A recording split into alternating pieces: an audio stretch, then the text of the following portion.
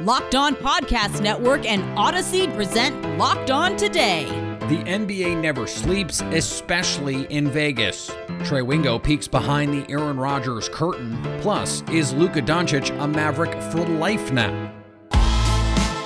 I'm Peter Bukowski, starting your day with the stories you need to know and biggest debates in sports. You're Locked On Today. Searching all major sports. Found. Let's start with the biggest story. Even though it seems like basketball just finished, basketball's back. Summer League basketball is back in the same way that the NFL is back, the preseason. Summer League is pretty comparable in that it's basketball, but it's not NBA basketball the same kind of way. Still, it's really fun. I happen to love Summer League, and we just so happen to have Rafael Barlow, who is in Vegas for Summer League, host of NBA Draft Junkies. And Rafael, we get to see these young players, their talents on display. Jalen Green has this outstanding standout performance. We see someone like Jordan Nwora from the champion Milwaukee Bucks go for 30 in a thriller against the Clippers. What has stood out from you, from your perspective, these first couple days? Yeah, the two games that you mentioned stood out, and then Jalen Suggs had a really good game. He showed what everybody liked about him on both sides of the ball, had some big defensive plays. And Orlando was one of the teams that I was looking to pay attention to the most because, I mean, if you look at their roster, it's pretty much their whole guard rotation is here in Vegas. And it's a lot of guys with redundant skill sets, and Jalen Suggs stood out the most. I mean, you don't want to overreact because it's just one game, but he looked the most comfortable. And even though he was the rookie, the youngest one, he looked the most polished out of the guards. We also had a Ball brother sighting, and he actually looks, LiAngelo Ball, Jello, looks actually like he could push to make an NBA roster the way that he shot the ball here so far. Yes, now that is something I did not expect. I honestly didn't even expect him to get minutes. I thought it was just a favor.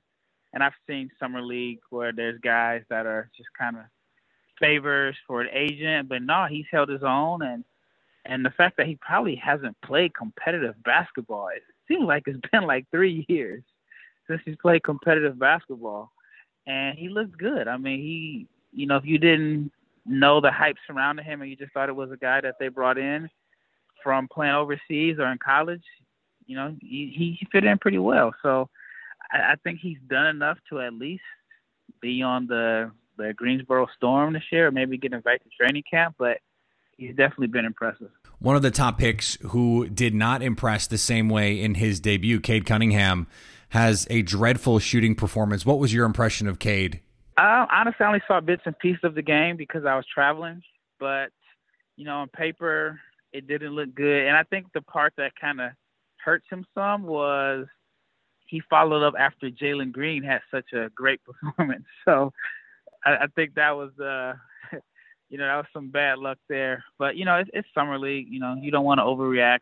I remember, I think it was 2018, Trae Young looked absolutely awful. And maybe like the first 3 or 4 games in Summer League.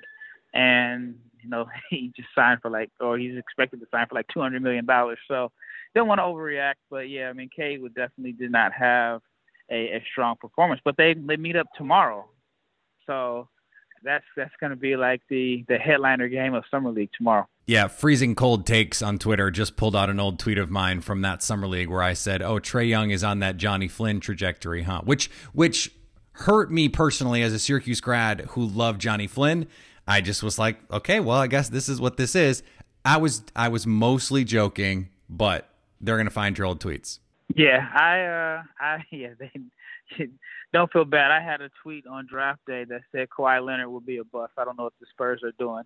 And I want to say maybe his third year, every time he scored 20 points, it just got retweeted. I just wake up to 30, 40 retweets after every game. And I finally had to break the cardinal rule to delete the tweet because it was too much. So tweets live forever. So that was a lesson I learned. You gotta, be prepared to eat crow if you're wrong. What happens in Vegas stays on Twitter, Rafael. Thanks, man. I appreciate it. Locked On Today is brought to you in partnership with Odyssey, your new home for music, news, sports, and podcasts. Download the Odyssey app today. Coming up, Trey Wingo peeks behind the Aaron Rodgers curtain. Today's episode is brought to you by Rock Auto. With the ever-increasing number of makes and models, it's now impossible for your local chain auto parts store to stock all the parts you need. So why endure often pointless or seemingly intimidating questions and wait while the person behind the counter orders the parts on their computer, choosing the only brand that their warehouse happens to carry? You have computers with access to rockauto.com at home and in your pocket. Why choose to spend 30%, 50%, even 100% more for the same parts from a chain store or car dealership? They have everything you need, from brake parts to tail lamps, motor oil, and even new carpet. Go to rockauto.com right now and see all the parts available for your car or truck, and write Locked On in their How Did You Hear About Us box so they know we sent you. Amazing selection, reliably low prices, all the parts your car will ever need. rockauto.com. Now, here's what you need to be locked on today.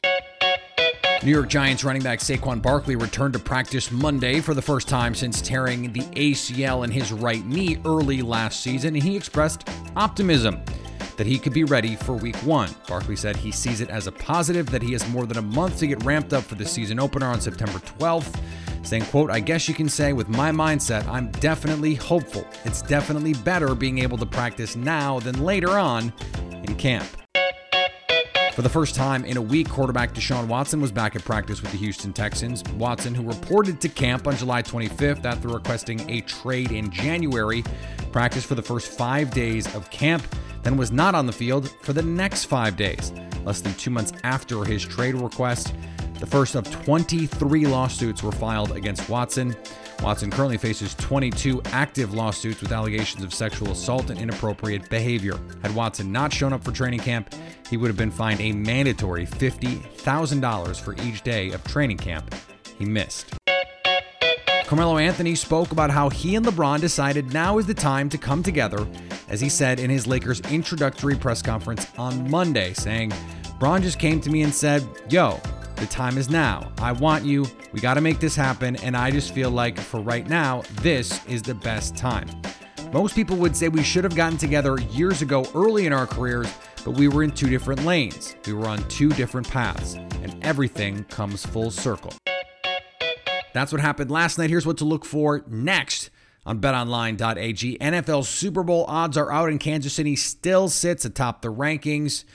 They are plus 500 to hoist the Lombardi Trophy. Tampa Bay at 6-1, Buffalo 11-1, Green Bay and San Francisco come in also at 14-1.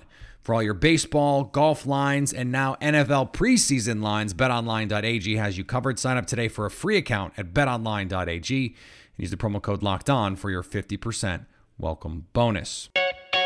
Here is another story you need to know. I had the chance to catch up with Trey Wingo to talk about what happened this offseason and what we've learned about how close Aaron Rodgers was to being traded, plus where they stand now. You were a part of the reporting around what was going on with Rodgers and some of the discontent, and you reported that there was this conversation about a trade or not a trade, and that contributing to Aaron Rodgers' discontent.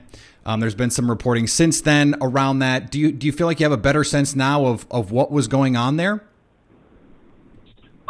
No, I mean, I think that what we stated and a couple of other people stated in early April was what happened. Aaron was told, and I can totally understand why the Packers would say they didn't say this, and it's probably in their best interest. Right. But he was told they were going to trade him, and then they said, "What? We changed our mind." And Aaron is, as Mark Murphy has said on many occasions, a complicated fella, and he was like, "Yeah, it doesn't work that way. No, we're done." And he was very adamant about that. And I want to be clear for anybody, and you know this if you covered the Packers for any time. Right. This is not an isolated incident between Aaron and the Packers. And I'm not suggesting that one side is right and one side is wrong. I'm just saying this is what it is and what it has been. Aaron's discontent, whether, ill-conceived or ill-perceived, goes back years. After the 2017 season, they fired his quarterback coach, without telling him, whom he had a great relationship with. Yep. And then he really wanted someone else besides Gutekunst to be the GM, and that didn't happen. And, then, of course, they trade up in the draft in 2020, not sitting there like they did when Rodgers just sort of felt them. They made an aggressive move to get Jordan Love. Then, of course, right before the season starts in 2020, he goes on and talks about how he trusts his receivers, and now Jake Kumerow was a big part of that, and they cut him the next day. So it's a long list of things that led to what could have been the breaking point between Aaron and the team, and that sort of manifested itself this offseason. So now that we're here and Aaron Rodgers is back in camp, and I want to get to the Randall Cobb part of this in a second. What do you think has changed? Have you had any discussions with anyone who's offered any insight on, okay, this is why ultimately Aaron Rodgers is now in camp and, at least for the moment, being a good soldier, so to speak? Well, I think a lot of it has to do with two things. One, the restructuring of his deal and getting rid of the 2023 year. And I think all realistic expectations are this is going to be his last year in Green Bay. Now, as we all see, things can change at the 11th hour. But the way this is set up, which is what the Packers wanted to do from the beginning anyway, once they drafted Jordan Love. They wanted Aaron Rodgers for 2 more seasons, and then they wanted to turn over the keys to the car and the franchise to Jordan Love. And so Aaron gets a little more money and a little more flexibility, and they aren't going to fight him if he wants to go after the end of this season. So he got a little bit of more control of his contract situation, and he got somebody he wanted back, which would be Randall Cobb, as you alluded to. And whether or not Randall Cobb is going to make a difference one way or the other is almost irrelevant. In Aaron's mind, it's, I wanted this thing to happen, and for the first time in a long time, the organization said, yes, we will make that happen for you. And I think those two combination of things are why Aaron is where he is right now. Coming up, is Luka Doncic a Maverick for life now? Our cue of the day is next.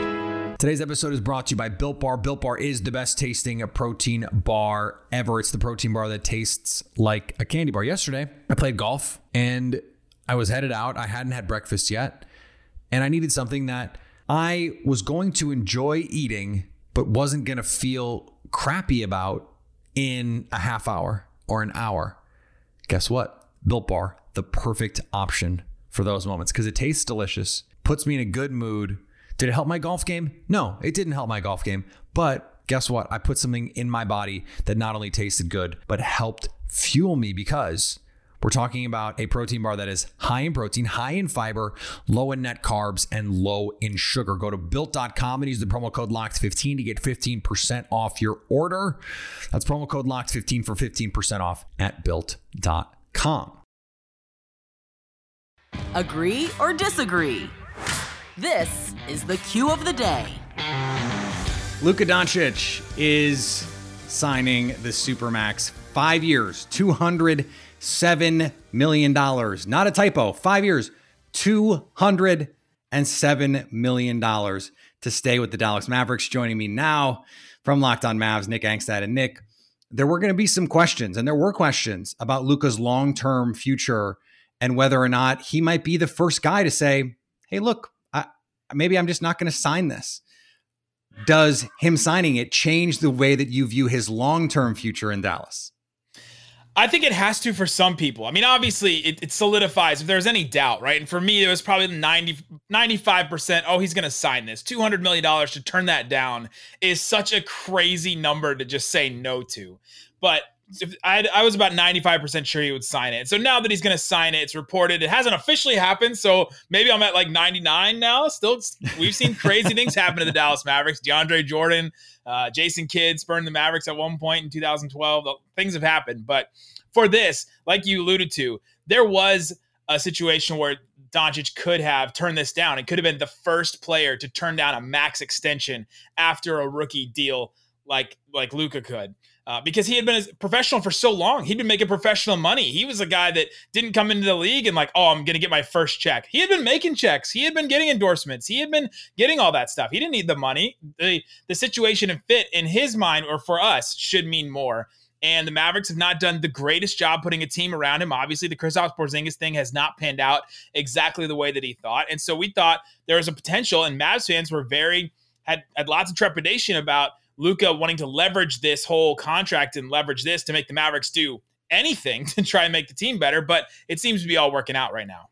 There is some comparison to what we just went through with Giannis in Milwaukee with the Supermax. Is he going to sign it? The Bucks go out and make this slew of moves, or they try to make a slew of moves. They really made one big move with Jrue Holiday. The Bogdanovich thing falls through in a very strange way. The Mavericks didn't do that. So what is the level of urgency now to do that? And does signing the Supermax go, okay, maybe we can have a little bit more realistic expectations and say, okay, maybe we don't need to be contenders right now if it doesn't seem like it's materializing that way. The thing that's a little different between Giannis and Luka is Luka makes you a contender no matter what. Like he is the engine of an offense in a way that translates to the playoffs a little bit better than Giannis, I think. And so there's a little bit of a different thing there, that if we get Luka, we are contenders no matter what. Whereas with Giannis, we can be a contender, right? It's not that we will be one. There's a little bit of a difference there, I believe. And so I think but the Mavericks are on the clock right now for the next contract after that, right? And they're on the clock for Luka's legacy. They're on the clock for all of this. Like, it all matters. And so if they want to, make the franchise better, if they want to get Luka to that promised land, I don't think they have enough right now to be able to do that. And so they'd have to make one more move, or a couple more moves, like you said, maybe a Jrue Holiday type move or something in that vein to help Luka to get to that next level they want to go to. And we've seen superstar players. I mean, this is the way of the league now. Just because you signed the big deal doesn't mean in 2 years you can't go, hey, I want out. We just saw Anthony Davis do it. And to be honest, I wouldn't blame Luka at a certain point, because the Mavericks have not necessarily gotten the best talent around him. They've done some things. They've said, all right, we're setting our sights on this. 2 times now they've had max space going into free agency, and they've not come away with another all-star or another player like that since Luka has been in the league. So to me, if Luka did decide to do that, you would kind of understand that decision. And finally, Women of Red is the Buccaneers fan club for women. And they were invited to get an up-close look at the Super Bowl champs as they get ready for a new season. The Buccaneers have been working for several years to make women feel welcome and an equal part of everything, and that includes Women of Red Day at training camp. Team initiatives include the Buccaneers Women's Summit for Careers in Football, the Junior Bucks Girls Flag Football League, and the Buccaneers Girls in Football Scholarship. The Buccaneers have done more than just invite women to watch practice, too. They're the first team to have 2 women as coaches, and more future members of the team could be in this group. I know it's easy for a lot of sports fans to have hate for Tom Brady because all he does is win, but this organization is also doing this the right way, and that is easy to root for. Now that you've got the news, go make some money. Listen to Locked On Bets, download and subscribe wherever you get your podcasts. Coming up Wednesday, as the first full week of NFL preseason kicks into gear, what battles will emerge? So at least until tomorrow, stay locked on today.